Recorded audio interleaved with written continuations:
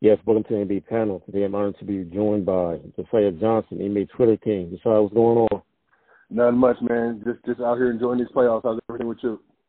Same, bro. Same, man. I got some good basketball going on right now. Some great basketball. Yeah, it's turning up. Yes, we got to jump into the Lakers real quick, man. Talk about 2 seasons in 1. The pre-trade deadline Lakers and the post-trade deadline Lakers are two different teams. I love it. The NBA is better when the Lakers are winning. Talk about we got the Lakers. What about them, bro?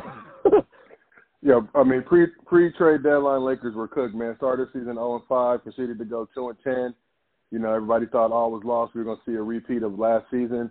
Then Rob Pelinka, I know the Executive of the Year vote just finally released. He didn't get one first-place vote, which I believe to be a travesty.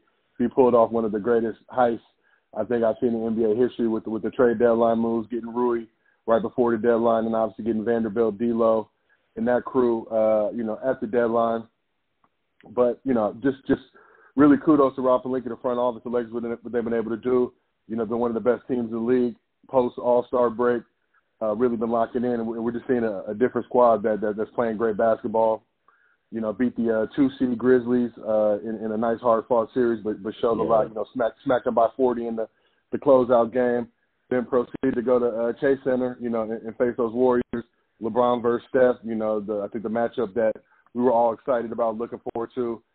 Great game 1. Looked very, very solid. Obviously had a little stumbles toward the end, but we're able to pull out and get that huge win on the road in game 1 and really set the tone for that series. So super excited about this Lakers team. LeBron, 38 years old, year 20, all the miles that he got on his body, him sacrificing his foot. You got a lot of people that told him to get surgery. Found the LeBron James' feet, as he put it, that told him he could push the surgery after the season. I mean, you look at LeBron, he looks a step slow. He's a little bit more off ball than we're used to seeing him. But what he's been able to do coming out here, hasn't been just remarkable performances, but still holding solid in the 20 to 25 range a game and really leading that squad. And AD, AD had an interesting first round against the Grizzlies, had some great games, had some bad games.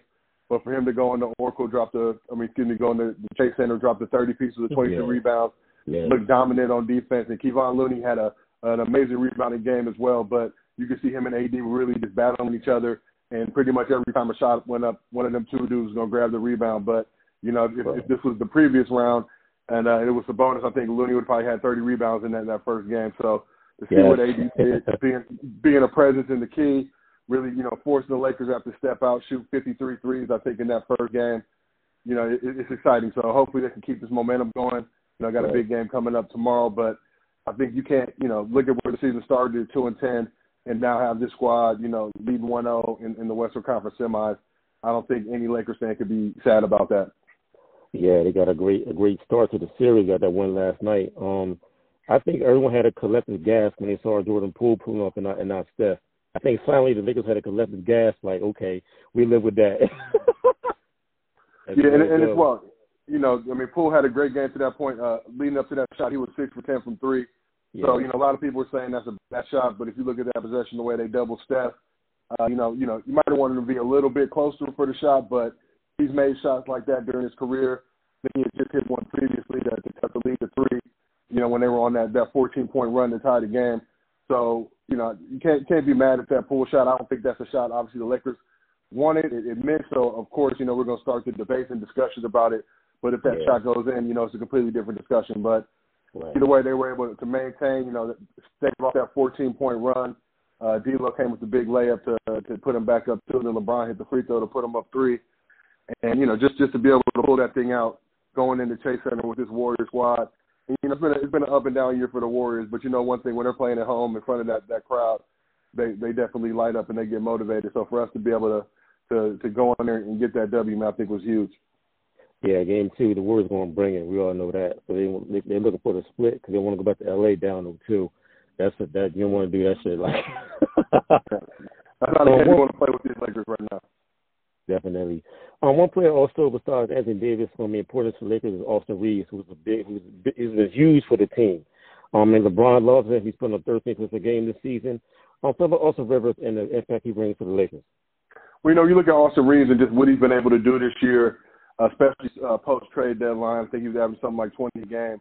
But coming out, he was a little shaky in the first half. Shot wasn't really falling, but stuck with it. His shot in the fourth quarter. But, man, you just got to love the story. Drafted now in his second year, his first really taste of the playoffs. You expecting him at some point to show some nerve, but, first round against the Grizzlies, he really, led the team to some wins, was super reliable and dependable. And I think he's been, he's kind of, obviously when you look at the Lakers, kind of, if you want to call them a big three, it's LeBron, AD, and D'Lo. But Austin Reeves is really, fighting for that third spot. And he's been just, super dependable this season, everything he's been able to do on the court. And to see the way that a guy like LeBron and AD have embraced him in this squad, I think he's really been the difference maker for this team, really helped energize them. And like I said, not showing any real fear whatsoever. He may miss some shots, but really haven't seen this dude get punked, I think, pretty much at all this season, which is pretty wild considering that he's an undrafted player, coming into his second year. But he's going to be a big part of this team. He's set to become a restricted free agent. So he's definitely, there was talk before about maybe him getting a $40 or $50 million deal. I can see the team throwing $90 to $100 million at him. Hopefully the Lakers will learn from the Caruso decision they made a few years ago. Maybe they have to do that poison pill and just take that salary on. But I think Austin Reeves is a player that the Lakers, can look forward to some big things for coming in the future. Right. The Lakers are back when they time Jack Nicklaus back outside. It was great to see him back on the sidelines. Yeah. Other side of the bracket, we got Denver Nuggets over the Suns right now in 2-0. The Suns are a little bit of trouble. I mean, CP3 is dealing with an injury now. He's out potentially games 3 through 5. I think they're in trouble. I mean, they have KD, can't bet against them, but they don't have that much bench right now because Mikal Bridges is over in New York right now. Yeah, no, it's tough, and I know that was the big issue after that trade was made. 1 through 4 with KD, Book, CP3, and Ayton seemed pretty solid, but there was definitely a lot of question marks about that bench. Now CP3 with the point, and they say he's going to miss those first games, but he's going to be reevaluated in a week. As we know, reevaluation doesn't mean he's going to be out back ready to play.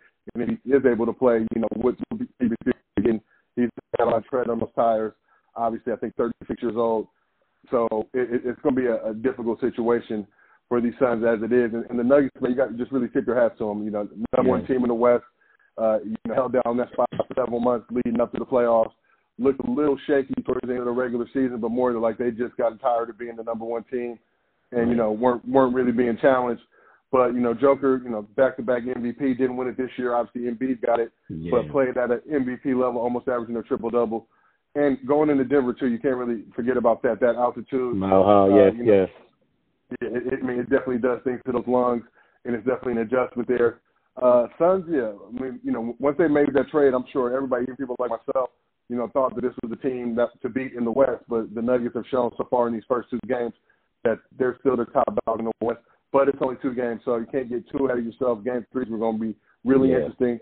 Now, if the Nuggets take that one, then, they're going to go to the Western Conference Finals. But you never discount KD and D Book and what that squad is able to do. But so far, the Nuggets have had their number. Right, and Jamal Murray stepping up again. When he gets back in his full groove, the Suns are definitely in trouble. Definitely. Switching to the East, the Heat and the Knicks. The Knicks are in trouble. They barely won the game last night without Jimmy Butler playing. I mean, he was smiling like, okay, we got you. And going back to Miami. It's going to be on when he gets Which is, it's wild that when you talk about the Heat team barely, snuck into the playoffs, struggled in the playing series. So for them to be able to do what they're doing now, after beating the Bucks, number one team in the NBA, I know they're coming in with a lot of confidence riding high. They lost Tyler Hero, but the rest of the squad has really picked up the slack. And you can't, playoff Jimmy is playoff Jimmy.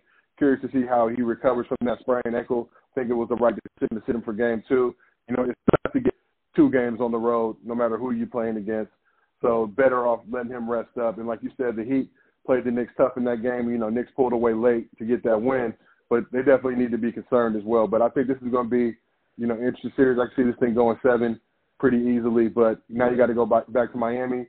That Heat crowd, a little fickle. You got a lot of, New Yorkers that live in Miami, so curious to see what that home court advantage actually really feels like for the Heat. But if we can get some more playoff Jimmy, sign me up. I think it's going to be a tremendous rest of the series. And especially after what he did against the Bucks, the 56 piece and everything like that, willing his team to victory in 5, Giannis didn't play, the better part of 3 games in that series, but nonetheless, Heat were down Tyler Hero. No comparison to Giannis, but down one of their big contributing starters. So for Jimmy to be able to pull this team together and will them to the success they had, I think is remarkable. Yes, and the 76ers and the Celtics, the MVP, Embiid is due back tonight, and the Sixers got away with a win. They stuck out a win. It was a big win in Boston. Shout out to James Harden to back the clock a little bit for us. Yeah, that 45-piece fresh off a trip to Vegas. Yeah. Old school Harden with the step backs and everything like that, setting a playoff career high for himself. It's good to see. And, the knock on James and the criticism early in his career MVP years was, he's going to get a ton of buckets, but can you win like that? I think back to that Warriors series when they had him up 3-2. CP3 gets hurt, more kind of that bad CP3 injury like in the playoffs. But Harden has shown that he's capable of being a facilitator, deferring to Embiid, who's obviously the MVP, giving that thing up. But, when his number's called and the time is right and the time is needed, he can still get buckets. So I'm curious to see how Embiid looks coming back with the knee injury, fresh off the MVP award win in Game 2. But, Harden has shown that he's a guy that can pick up the slack. And if Embiid is faltering at all or if he feels a little bit shaky, Harden can carry some of that load. But it's going to be, tough to win anywhere. Again, going into the Garden, trying to win 2 games. You talk about a Celtics squad, didn't have the best game 1. I'm looking forward to, Tatum and Jaylen Brown really doing their thing. Malcolm Brogdon has been balling his ass off coming off the bench in that 6-man role. So this is a team that can really, they were in the finals last year. I would argue that finals team got better this year. So it's going to be interesting to see. But the other issue you got to just look at it is Doc Rivers versus Joe Mazzulla. Doc's season, he's had some playoff struggles, won a championship as well. Mazzulla coming into his first postseason with this squad and just how he's going to hold up and what adjustments he's going to be able to make throughout the remainder of the series to put the Celtics back in, contention. Yeah. The Clippers are in an interesting situation. They're about to move into a new stadium, and Steve Ballmer must be pulling us to his heart right now. They just lost in the first round without Kawhi and PG both were hurt. They were low managing all season in playoff start and just came up again. What do you think they do from here? Because you can't just get rid of both of those guys or try to get rid of one and move into a new stadium. It's fans in the seats. It's wild, 2024 they move into the Intuit Dome or whatever that joint is called with all them bathrooms and all that good stuff with right. monitors and things like that. In the Inglewood, which is the city of champions, just unfortunate. And when you look at a guy like Kawhi, I think the misconception that a lot of people get is generally not the player that's shutting themselves down. It's the team trying to protect their investment. But that's a tough game to play. When you look at the league now, we're seeing more injury than ever. So in theory, load management is supposed to, lower that, but really it's increasing that because guys' bodies aren't really adjusting to having to play at a high level, especially when you get to playoff basketball. And what Kawhi was doing the first 2 games of the series before he went down was phenomenal. And, you had that Clipper squad without PG really giving the Suns some trouble, looking like they might have been able to get the upset. And, it's going to be an interesting situation for that team, what they're going to do. I think both those guys are under contract for at least another year, if I'm not mistaken. So, what decision you want to make? Can you really get any value back if you try to move Kawhi or who's going to be the odd man out amongst that crew? Also, Russell Westbrook, didn't have the greatest time with the Lakers during, that season and a half he was over there, but came to the Clippers, was really a spark for that team. They really were able to utilize his skill set a lot better than Lakers were able to. But they're going to have some interesting decisions to make. But when you look at his team now, I think 4 years deep, never really getting to the level everybody expected. When that trade first went down, everybody thought this team would be in potential championship contention. I think they made 1 Western Conference Finals during that 4-year stretch, but also a ton of disappointment. So there's going to be some tough decisions to make, especially with this new CBA coming in that's going to try to shackle, owners like, Steve Ballmer and the Warriors and other teams like that. They love to spend money, love to be over the cap to try to put their best foot forward. But it's really dependent on Kawhi. If you can get a healthy Kawhi, you can lock in and really give you a solid season. But at this point, that's a huge question mark, and there's just really no telling, what he's going to be able to do with his career moving forward. You wish that guy the best. Love seeing him play when he's playing at a high level. I mean, I don't think, you can't love hoops and not appreciate the way Kawhi is out there getting to his spots, getting his shots up, just the energy, the excitement he brings. And he don't talk no trash, just straight cold assassin face the whole game. But, I don't envy the position the Clippers are in, man. It's going to be a super tough one for them. Curious to see how that thing pans out because, obviously, the free agent market's going to be a little thin this year, but you got a lot of guys who are unhappy in the situations that they're in. So, some guys that could try to make moves and plays for down the road. But it's going to be interesting to see how these Clippers pan out and what they come into that new arena with in 2024. Speaking of free agents, Dylan Brooks has been told he's not coming back to Memphis under any circumstances, which is a strong word. I never heard that before. Yeah, I mean, that's wild, man. And like others have said, look, Dylan Brooks poked the bear. He talked a lot of trash to LeBron, didn't back it up. I think the thing that everybody was really disappointed in him about was, doing all that trash talk and then not talking to the media, kind of ducking the smoke once it came for you. But, he had been in Memphis for 6 years, been a major part of that team. You could argue the heart and soul of that team just behind the scenes and everything that was going on, his defensive presence, his shooting. And, had a down year this year, but has also done a lot of, tremendous things with that Grizzlies organization. So for them to, leak that report, the wording on that report, and I don't know if that's coming from them or whoever it's coming from, that's just, unfortunate situation to see. And it's not a good look for the Grizzlies now because, down the road, other players that are potentially thinking about signing over there, coming over there, to see how a dude like that, like Dylan Brooks, is treated would definitely make think twice about going to Memphis. Yeah, that's a great point. Back to LeBron real quick. You see him having a statue outside of Staples? I'm sorry. Look, man, I'm a big time LeBron fan. I think if he can get another championship, definitely a conversation that could be in the mix. Definitely think he should get his jersey retired for all the contributions that he's had in this limited time there. But statue, that's you're talking about Lakers greats, guys that have played a long time with the organization and done a lot. But, bring another championship, I think it'd be 2 in a 5-year window. Definitely would be in the discussion then. But I think with one chip, he's, I don't think that's a realistic, thing to happen. I keep calling the Staples as Crypto.com Arena now.